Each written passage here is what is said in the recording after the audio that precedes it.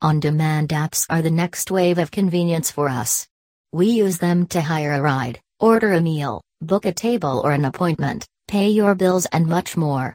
If you have a service or product that can be delivered on demand, it is almost obligatory on your part to get a mobile app developed for it. It is now extremely easy to get your Android app development and iOS app development done with Vrinsoft, with its experienced and dedicated manpower. On-demand apps have now become a part of our lives. We cannot see a day without them. Developing such an on-demand app is quite a subjective procedure, which needs to be done systematically. Here are a few tips which you can follow for preparing a budget for your on-demand app. 1. Market domain and type of app. Firstly, you need to decide which segment your app will cater to. Will it be a transportation delivery app, a food delivery app, or a home service delivery app? Once this is sorted, you need to identify the pain points which your customers are facing and how you want your app to be designed so that these pain points are solved. 2. Finding your target audience. Where is your target audience located? How often are they online? What is their online behavior? These are some of the questions you need to answer. You need to find your target audience for your app. This helps you to understand how the app has to be tailor-made for this audience. The local trends also need to be taken into consideration while zeroing into your target audience. 3. The strategy of convenience. People always seek convenience.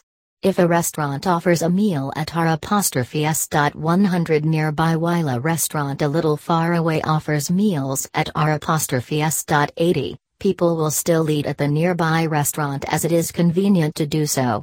Your app needs to be designed in such a way that customers will find it extremely convenient to use the app as against using other means of purchase. Here are a few pointers that can give your app the edge when it comes to convenience.